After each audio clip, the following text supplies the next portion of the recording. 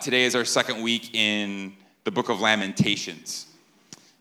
We started this challenging and convicting book together last week, and I think we can agree. We found that it is a very painful read because it records a lot of pain. It records the physical, spiritual, and emotional aftermath of the destruction of Jerusalem by Babylon in 587 BC. And one of the things that I mentioned last week, I'll probably mention this every week that we're in this book and in the series together, is that we need this book. We need to study it to help us wake up from our indifference and apathy towards God and towards the things of God. We need this book to alert us to the fragile nature of life, to the seriousness of sin, and to our ultimate need for help and God's grace. And so the way I framed this series last week is that in this season together, with the help of Lamentations, this is going to be a time for us to get real with God and for God to get real with us. This book is perfect for that, particularly as we prepare our hearts and souls leading up to the season of Advent, to Christmas, and all that points us to.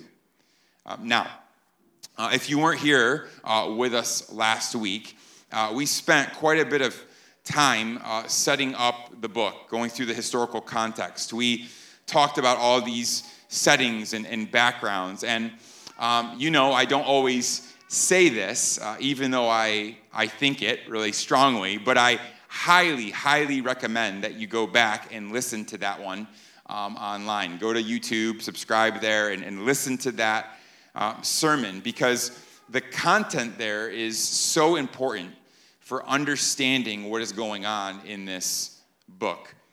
Just in brief summary, if you are new and didn't listen to it, in brief summary, what we learned is that Jerusalem's destruction was not an ordinary defeat.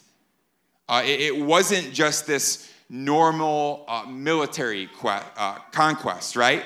It was God's divine discipline of his people for their sin. See, we know that God has made this incredible promise to Abraham in Genesis chapter 12, verses 1 through 3. God said that through Abraham that there would be this new people, right? That he would give this people a new land, that he would be with them, have this personal, intimate relationship with this people, and that through this new people, the nations of the world would be blessed. And then along with that, we know that God warned his people repeatedly. He told them time and time again that if you turn from me, if you turn from my ways, you will forfeit the participation in this promise that I'm giving you, at least for a short time. And so, what happens? What happens as we read through the scriptures, the Old Testament specifically? Well, despite all the warnings, God's people turn away, right? God chases after them.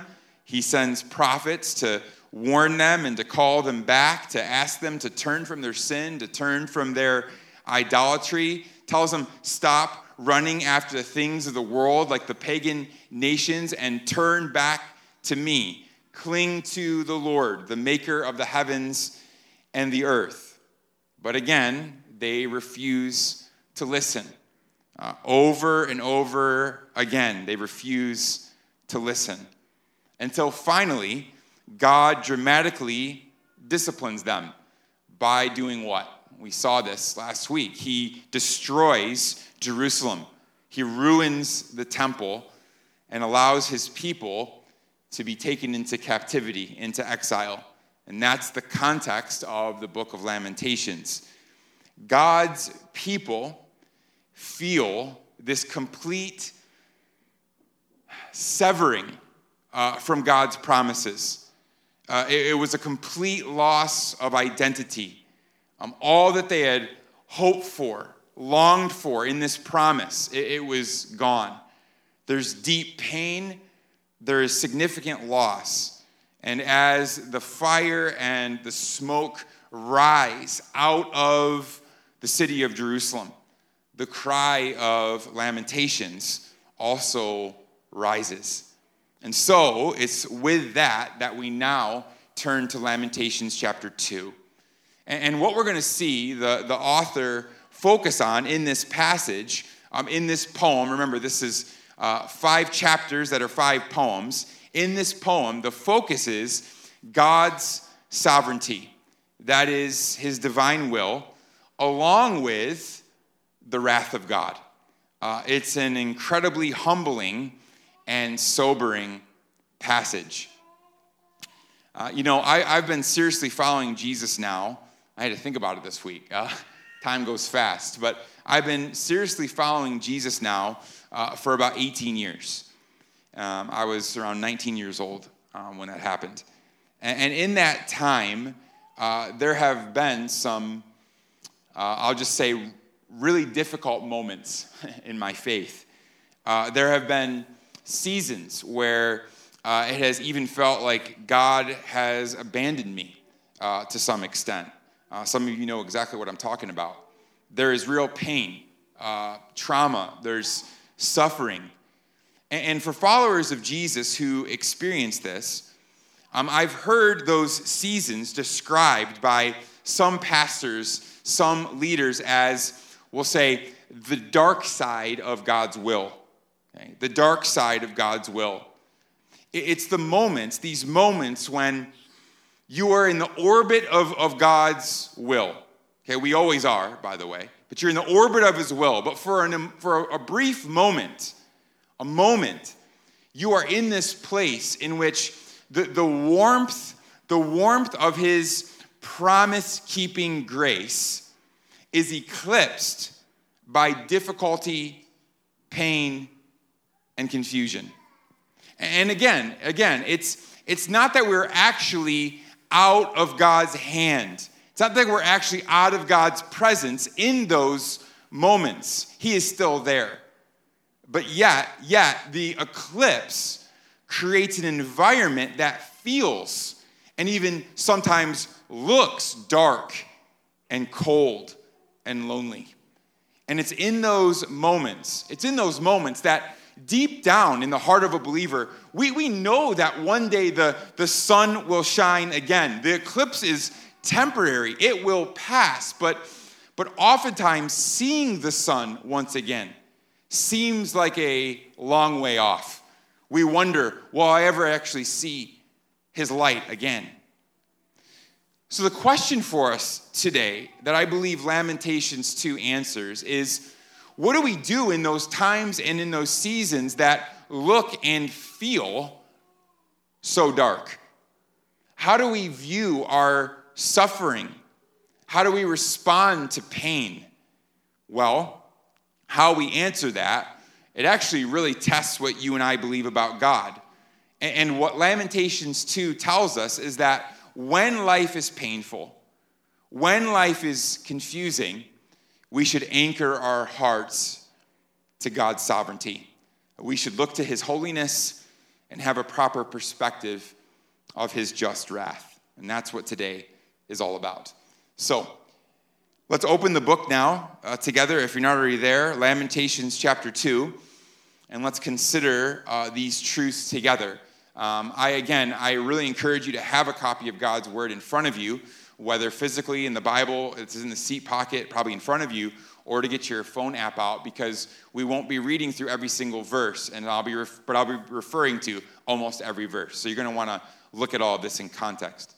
Okay, so starting in verse 1, this is Lamentations chapter 2, and it begins like this. Okay, simple word, how. How. That should be familiar to you if you're here last week. That word how is the same word that we saw began chapter 1, verse 1.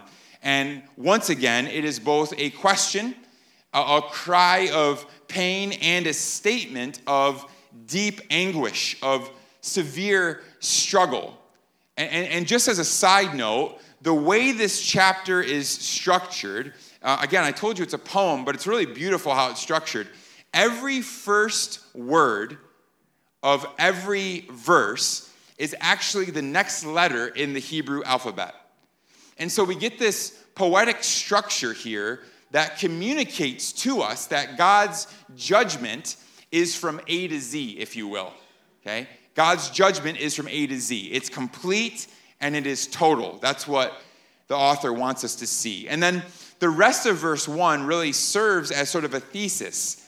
It's a theme for the entire chapter, and it says this. It reads like this: how the Lord in his anger has set the daughter of Zion under a cloud.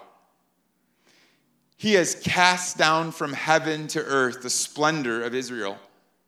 He has not remembered his footstool in the day of his anger. So we see the framework of this chapter here. We see here that the Lord, the author wants us to know right from the beginning, God is angry. He is angry. We see that even though the people are precious to him, he says. He even calls them, his people, his daughter. Even though that is the case, that he has set them under a cloud, this dark cloud, this cloud of judgment. And what's more, the author says here that the glory of the people has fallen, meaning that the blessing of God that was on them, his hand that was on them, has now been removed from them. Their light has been extinguished, if you will. They have gone from being blessed to disciplined, okay? And that's really harsh, right? That's a lot to take in. And that's just verse 1. And then, as I said, the rest of the chapter expands on this. It paints this relentless and troubling picture of God's wrath against the nation of Israel for turning away. Look at how verses 2 and 3 describe what happens. Listen to the verbs here, especially. The Lord has swallowed up without mercy all the habitations of Jacob. In his wrath, he has broken down the strongholds of the daughter of Judah. He has brought down to the ground in dishonor the kingdom and its rulers. He has cut down in fierce anger all the might of Israel. He has withdrawn from them his right hand in the face of the enemy. He has burned like a flaming fire in Jacob, consuming all around. So we see vividly here, and with a few different images, that this judgment is once again severe. That's emphasized again and again throughout this book. But it seems that here specifically in chapter 2, the author wants us to know two things very clearly. First, he wants us to know the extent of this destruction that happened. He wants us to see how bad the destruction was. But also, he wants us to know, when we talked about this last week, we'll talk about it much more deeply this week. He wants us to know that God is the one who is behind all of this. God is responsible. Again, we talked about this last week, that Babylon might have been the military, the army, the nation that did the attacking. They were the means, if you will. But ultimately, it was God who was orchestrating this judgment against his people. And remember, he did this because of their sins, right? That was all last week. Their idols, their sins. And then the author just continues to describe God's disciplining work in Jerusalem. Look at verses 6 through 7. It's not on the screen. You'll have to look in your Bible. We see here that the judgment of God, it's so severe that it even extends to the worship of his people. So even the temple and all of the worship that is connected to the temple are destroyed. You see what it says there? He has laid in ruins his meeting place. It says, he made Zion, Jerusalem, forget festival and Sabbath. There's no rest. It says, he disowned his sanctuary. He's not attached to it anymore. Not only has his presence left the people, but he has disowned it. And it says he raised a clamor in the house of the Lord as on the day of festival. In other words, this place of worship, of honor, of sacrifice, of praise, of feasting, of festivals, destroyed. This holy set apart place for God and his people that was always meant to be a place where you could experience the joy of the Lord has now been replaced by Israel's enemies celebrating in that very same place. It's horrific. Moreover, we see there that not just is their religion destroyed, their culture is also destroyed as well. We see that in verses 9 through 10. It says there that their leaders were captured, that they have no access to the law anymore, meaning they're just going to be in chaos. Everyone's going to be left for themselves to do as they want to just survive. It says there that the prophets have no word from the Lord. In other words, God has closed his ears to his prophets. And then it says the elders or the overseers of the city are silent. There's nothing to say. And they're in mourning. It's devastating. And not only that, it says the young women are weeping. Those who are supposed to be in this place of joy, right? They're weeping. Translation, again, everything is ruined. Everywhere you look, there is pain and destruction. And what's in the middle of all this? What's in the center of all of this pain? Well, I intentionally skipped verses 4 and 5, but now we return there because it's actually central to the chapter. It says twice at the beginning of each verse, verses 4 through 5, the Lord has become like an enemy. See that twice. It's emphasized on purpose. The Lord has become like an enemy.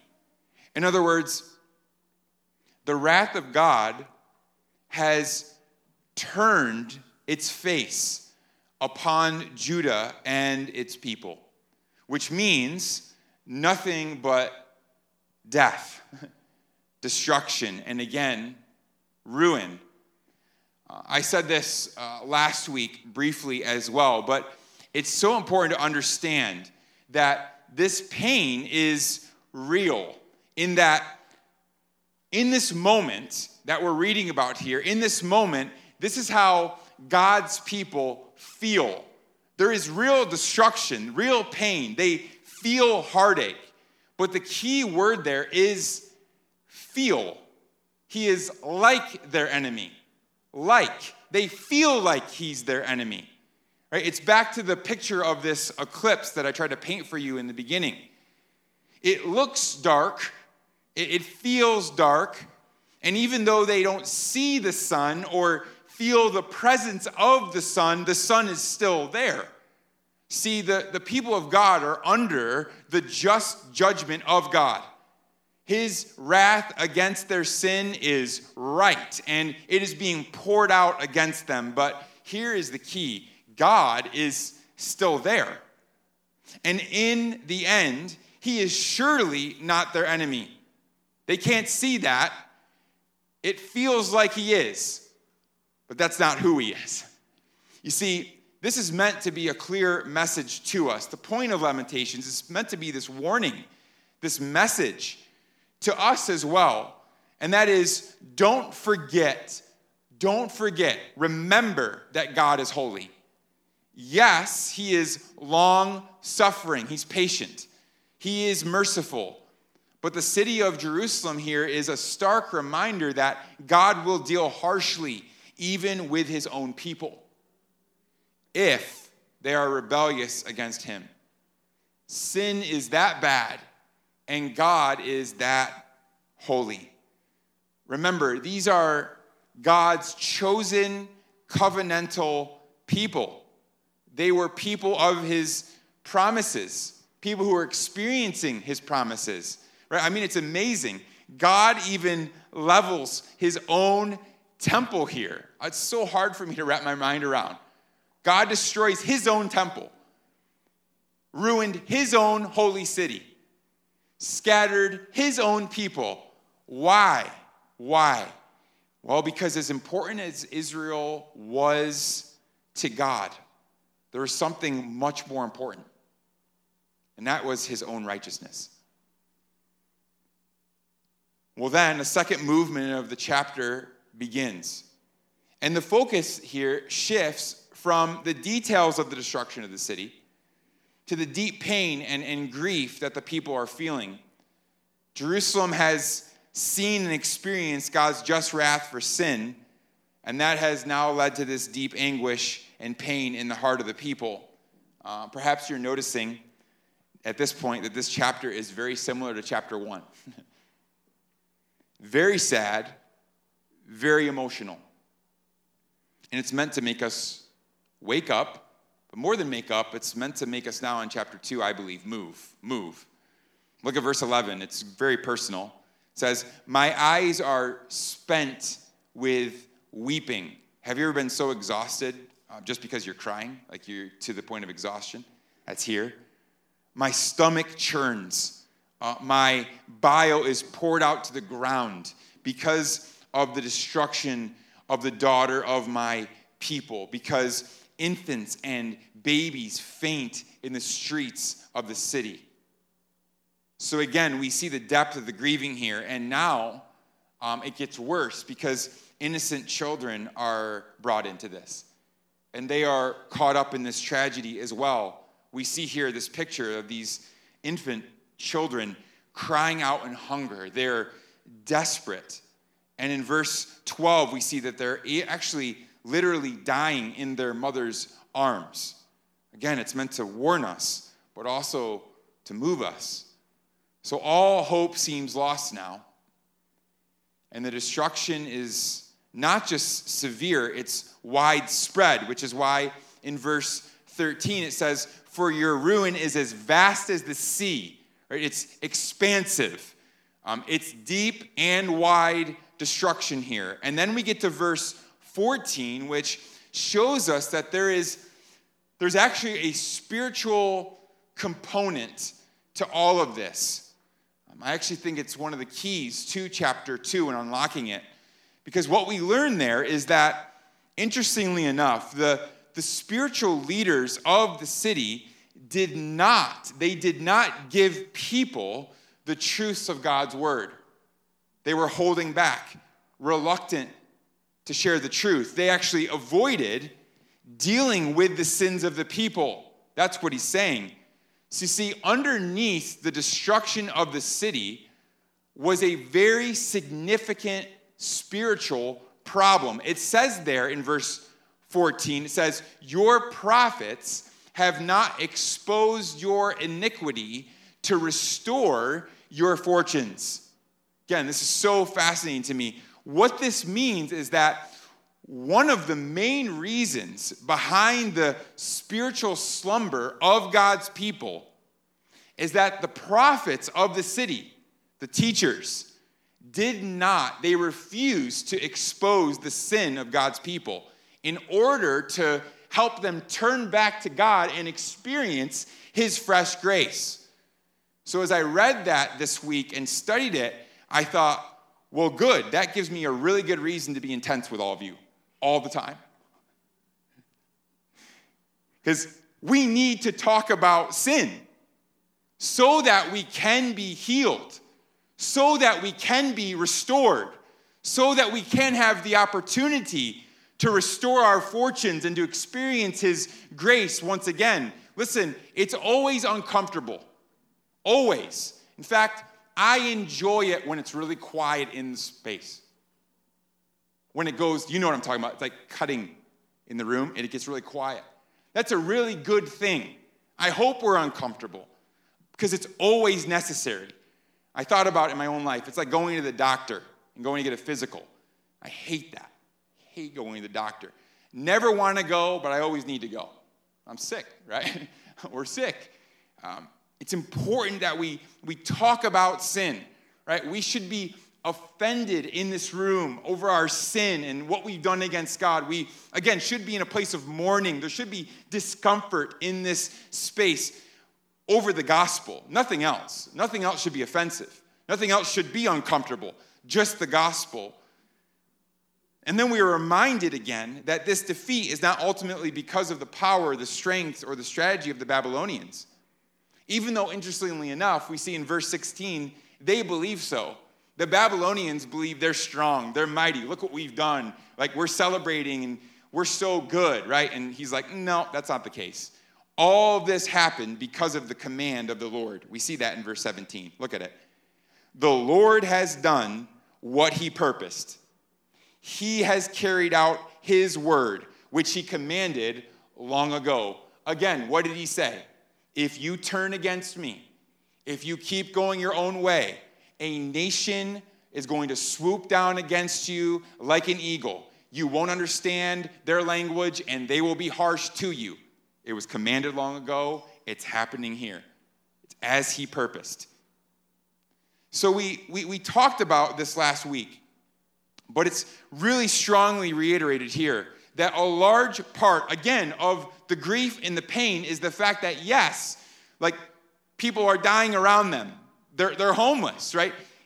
God is not intervening and they need their help. There is no help, but more so the grief, the pain, the struggle here is that God is actually the one who is revealing himself to them that I'm behind this terrible judgment you're experiencing. I did this. It's me coming against you. That's what makes this situation so dark, so painful. And then the poem closes with an appeal to God. Finally, we get the sense of appeal. There's this realization of God's wrath, and the deep sorrow they are feeling turns their focus towards the Lord. There's a glimmer of hope here. Remember, these people had been ignoring him, ignoring God, but now he has the people's attention. This is verse 18. Their heart cried to the Lord. O wall of the daughter of Zion, let tears stream down like a torrent day and night.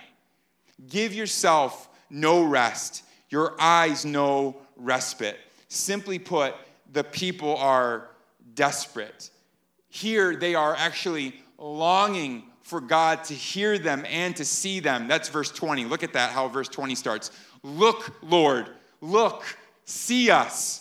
Right? The pressure of this moment has woken them up. They have realized what they have done. They are now appealing to God directly, but the horror of the moment is too much. And so chapter 2 closes with these awful images, horrific, vivid examples of the pain. It's actually the lowest moment, I believe, of chapter 1 and chapter 2. It says this: should women eat the fruit of their womb, the children of their tender care? Should priest and prophet be killed in the sanctuary of the Lord? History tells us things got so bad. Remember, the poorest of the poor in the nation were left. The Babylonians kill a lot of the soldiers, men, thousands die. They take everybody else back to Babylon in captivity, but the poorest of the poor are left. And what the author here tells us is that things got so bad that the women were turning for survival, eating their own children. What was a blessing to them, clearly from the Lord as well, and they knew that. The picture here is that the people were eating of the last of the blessing. What he had provided. That was all that was left. And that's really, really horrific in our culture. But what's equally horrific in that culture is to say that the priests and the prophets were being killed in the sanctuary of the Lord as well. Because what that means is that the blood of broken, sinful men was being shed in the tabernacle. Only the innocent, spotless lamb could be there and do that. It was so serious, and yet God's holy men, set apart men, priests, were being slaughtered in the sanctuary of the Lord. And so from a cultural and societal standpoint, it cannot get any worse than this. This is it. It seems and feels as if God won't listen anymore, that he doesn't see them anymore, The nation is finished. The people are now left to themselves, and no one has escaped God's judgment here. Not one. So that's chapter 2. Okay? We have this complete and comprehensive A to Z, if you will, A to Z layout of God's wrath, right? And so the question is, taking all this into account, the question for us is, what are we to do with all of this? What are we to take from this? How do we respond to all this pain and suffering? Not just what they were experiencing, but translate that to today. How do we deal with and how do we respond to all the pain and the suffering that we face throughout our lives? And there's 2 things I want us to see today that I think we clearly see from Lamentations 2 to help us through our pain, to help us through our suffering. First of all, we must anchor our hearts in the sovereignty of God. How do we best respond to pain and suffering as we read the scripture, but also as we experience pain and suffering in our lives? We anchor our hearts in the sovereignty of God. As we read through this passage, we certainly see God's sovereign hand all over the place through the text. It's not hard to see. He's even sovereign, it's clear, over a foreign, unbelieving, pagan nation like Babylon.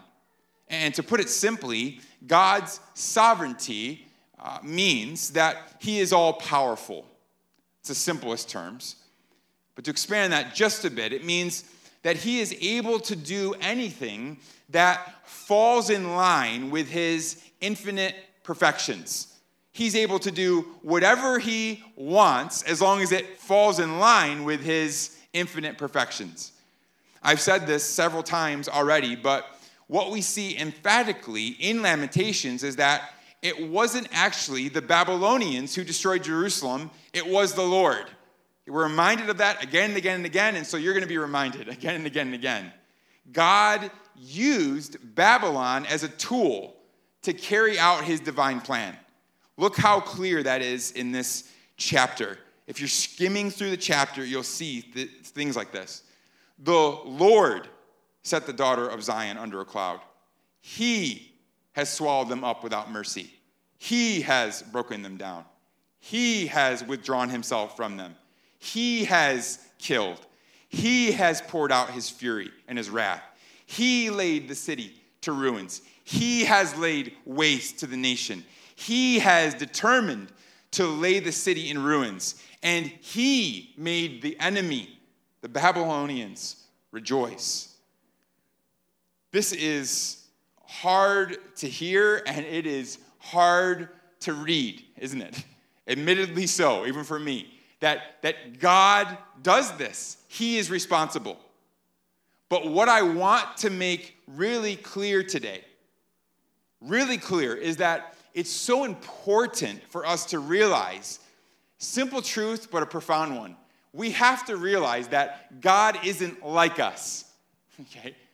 This is actually a common mistake that our world makes, but actually that even those of us in the church that we make, that we tend to think that God is a lot like us. We tend to believe in our finite minds, think of God as this being who's out there that's basically like us, but he's a little bit bigger.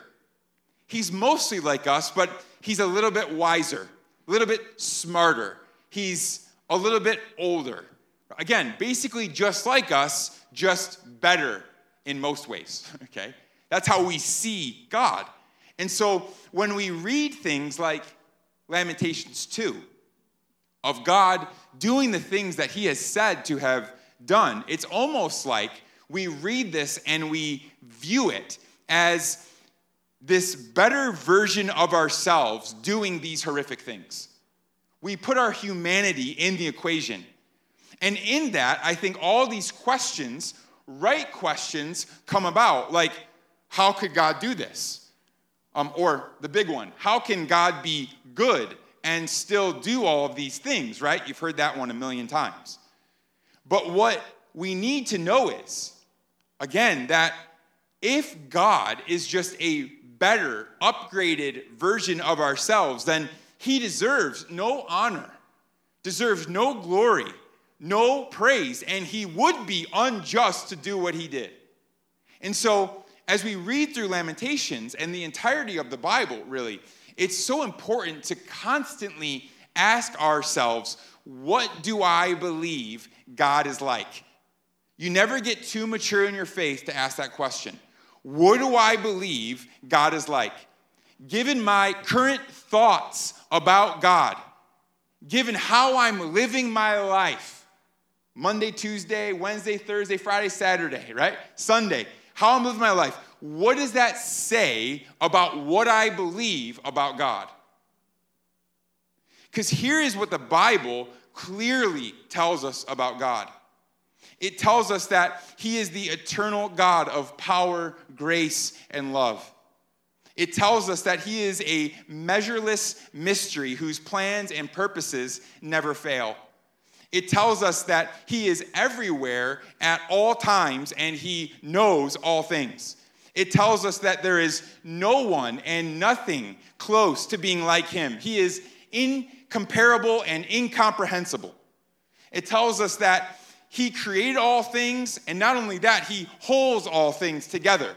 It tells us that he is the author of all that is right and good. It tells us that he is just 100% of the time. It tells us that this God is absolutely sovereign over all things, including human history, all the nations of the world, all sin, all pain, all suffering, all people.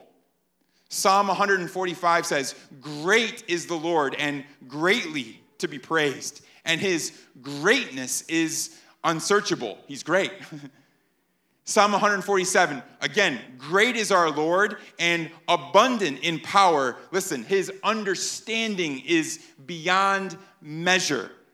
Ephesians chapter 3, he is able to do more, far more abundantly than all we ask or all that we could ever think. And I love this one. Daniel chapter 4, verse 45, of our great God. He does according to his will among the host of heaven, amongst the inhabitants of the earth. And none can stay his hand. No one can say to him, "What have you done?" No one.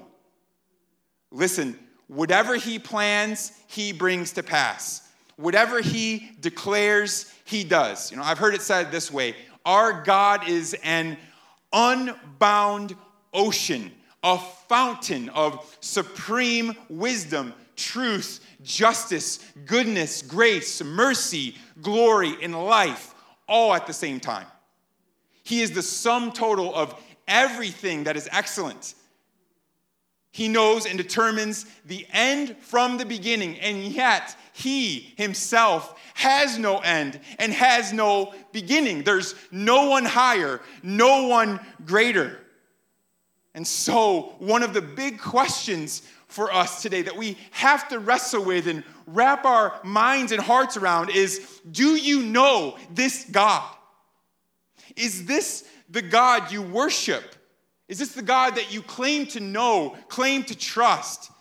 You see, we can rightly handle sorrow, pain, difficulty, darkness, and confusion if this is the God that we see.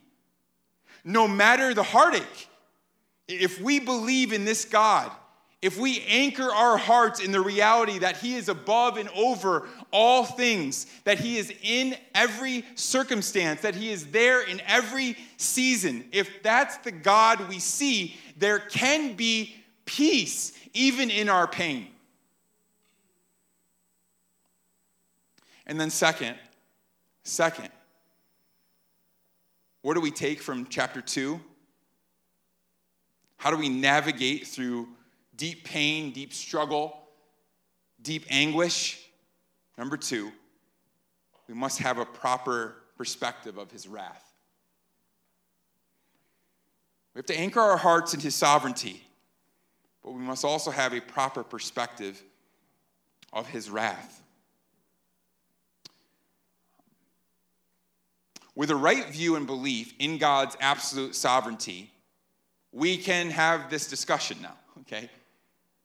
We can rightly discuss the wrath of God against sin. We can talk about his just anger. And with this, we need to keep in mind, once again, that he is not like us. Right? That's one of the main takeaways from today. God is not like you. He's not like me. And what that means here in this context is that God doesn't get angry the way that we think about being angry. That's why we have to go back to the foundations. We have to be careful with associating our anger too closely with his anger. See, with God, there's no random outbursts like you and I. There's never this moment of being out of control. Never. His anger, his wrath is this beautiful, actually, just, pure, settled opposition against all that is evil, all that is wrong in this world, and all that is wrong in us. And when you put God's sovereignty together with God's wrath, what you end up with is actually this sovereign destruction, this sovereign calamity, if you will, this sovereign ruin. And that's exactly what we're seeing happening here in chapter 2 in Jerusalem. Which is why we see words and phrases here like anger, without mercy, fierce, fury, fire, or the harsh one, without pity. This is describing, it's a picture of God's wrath against sin. And again, we talked about that extensively last week, right? That God punished his people because of his sin, of our sin. And we talked about this as well, that in light of the reality of who God is, that because he is absolutely holy, that he is perfectly sovereign, he must oppose sin. He must hate sin, actually. He must come against sin, attack sin, if you will. And that coming against, or that attacking sin, we again refer to as his wrath. And I want to say this as well, that it is reasonable of all of us to be uncomfortable with this. Okay? And in fact, if you're here today and you're like, God's wrath, woohoo, we have to have a meeting, all right? You're meant to be uncomfortable with this notion of the wrath of God. It's intense. But at the same time, think about what it would mean if God wasn't filled with wrath and anger towards sin and evil.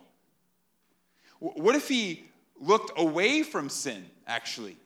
What if he just sort of brushed it all under the rug? What kind of God would he be if he was not a God who was filled with displeasure over sin in our lives and sin in our world? He would certainly no longer be worthy of worship. Right? He would no longer be trustworthy, right? And so listen, we cannot, thinking about this deeply this week, particularly in light of this chapter, we cannot be a generation who loses sight of the wrath of God. We can't. We cannot lose sight of it. If you're here, as long as you're here, we're going to talk about sin and the wrath of God. No matter where God calls you next, make sure that you're under the care and teaching of people who are going to emphasize your sin and the wrath of God. Because listen, when we lose the wrath of God, when we lose sight of the wrath of God, we actually lose the gravity of the goodness of the good news of the gospel. We lose the reality that God, like a loving father, disciplines us to help us, not to ever hurt us. See, oftentimes we know God actually allows pain and suffering into our lives to clear the clutter of our hearts, to reveal to us what's most important to us, to show us who and what we value the most. And again, I know this is difficult. That's why we had to talk about God's character and about having a proper perspective first. But listen, God intends to use your pain and your heartache today. He intends it to help you be more like his son, Jesus Christ. He doesn't just want to change your circumstances. It's not what he's about. He wants to change your heart amidst your current circumstances. Right? We have to see this, that God's wrath is actually connected to his heart for his people. As hard as that is for us to see, as difficult as that is for us to grasp. So if you're walking through difficulty right now, times are cold, things feel dark, you must know that he has not left you, though it might feel as if he has. See, most of the time, I think there's a maturity in our faith when we come to this place. Most of the time, we actually have no idea what God is doing. I think the most mature believers realize that. I remember younger in my faith, it's like I know exactly what he wants, what he's all the time, and what he's doing. I have it all calculated. Now, older in my faith, no idea what he's doing. I know he's bringing me home. I know he's got a plan for the church. I know he wants us to be holy and righteous and set apart. We have no idea what he's doing, especially in our suffering, in our pain, in our trials. It's out of our human comprehension. But Lamentations chapter 2 teaches us that God is, again, he is purposeful in his wrath, that he is always at work for our good, and that he is absolutely sovereign over all things. Listen, even in his wrath, he is doing what is just, what is perfect, and what is needed. So listen to me. The next time you find yourself, and it's not a if, it's when. The next time you find yourself on the dark side of God's will, and it will happen. The next time you're there, maybe you lose a loved one. Maybe you lose a job.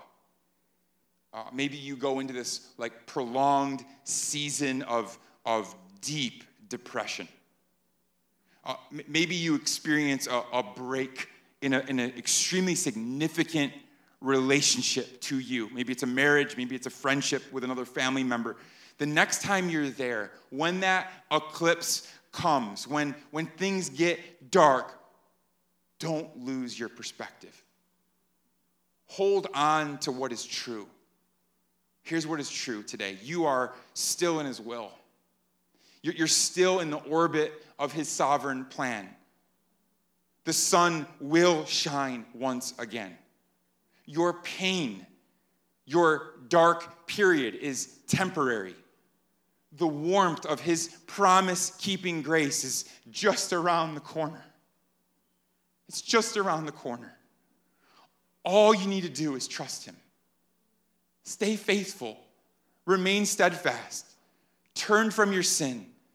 Turn from yourself and trust the sovereign Lord of all. Amen? Let me pray for you.